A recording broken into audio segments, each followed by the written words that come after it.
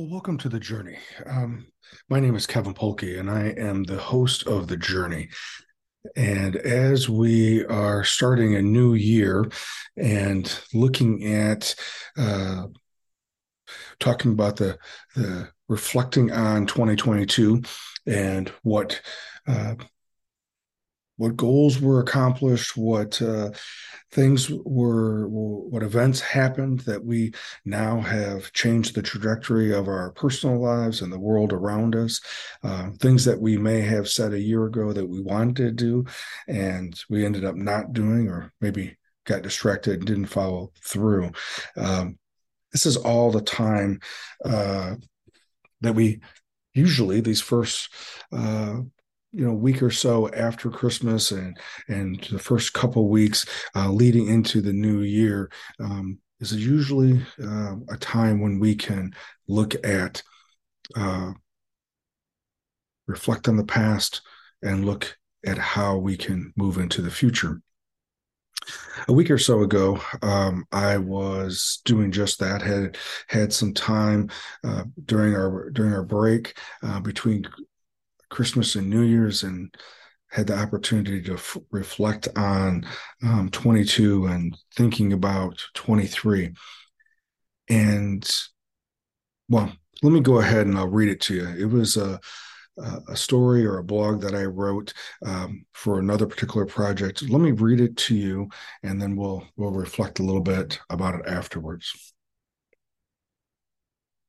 I called this blog "Perception of Time." Time. Oprah believes the greatest gift you can give yourself is time. Everyone has the same amount of time each day and throughout the year. This concept of time is moving too fast or time is moving slow is just a matter of perception. As we know, though, our perception is our reality. Similar, we can find ourselves stuck in the past or paralyzed as we dread what might happen in the future. So, what can we do? As I think about this, I think about the idea that we can be intentional about learning from the past and making plans for the future while fully experiencing the present. I believe an aspect of taking care of ourselves is taking some quiet time to meditate on our desires for the future and develop a plan to achieve those desires. I know for me, one of the biggest battles that I have is how do I stay in the moment? One of the tools that work for me, well, that's when I choose to utilize it, is catching myself not being in the moment, meaning I end up focused on something has already happened or maybe didn't happen, or I project into some time into the future what could or what if may happen. When I notice myself doing that, I recognize I'm not in the present because I'm either somewhere in the past or somewhere projecting to the future. And instead of judging myself about doing that once again, that I just notice it and then gently bring myself back to the present. I think for me, the key to that is one, the awareness that I'm not in the present, and two, that awareness and not judge myself about being in the past or into the future, and then just gently bringing myself back into the moment. By doing this, it gives me the opportunity to savor right now, regardless if that is something that may be tied into nature, like a sunrise or a sunset or a crisp morning, or noticing the sun is shining after consecutive days of cloudiness. Or maybe it's savoring a moment in the midst of going out to eat with friends or family, and then just catching and observing the moment and being present right then. Or for me, being a sports person, in the midst of observing or watching an activity or a sporting event or something on TV, that I stop and reflect, that I get the opportunity to watch this and I'm catching maybe an opportunity for greatness to be, um, for greatness to happen, and not focus on, well, that somehow some things are going to be different if an outcome is one way or another.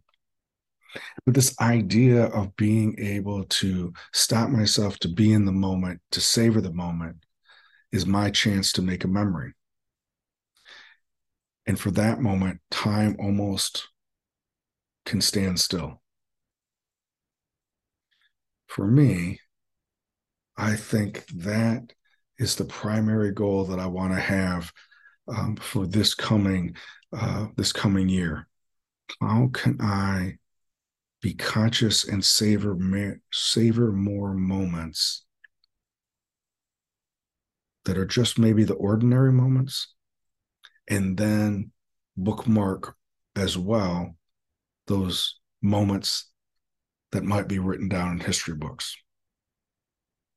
Either way, as I am as I am being conscious and being intentional about being in the moment, they will be a memory that will go into my personal history books.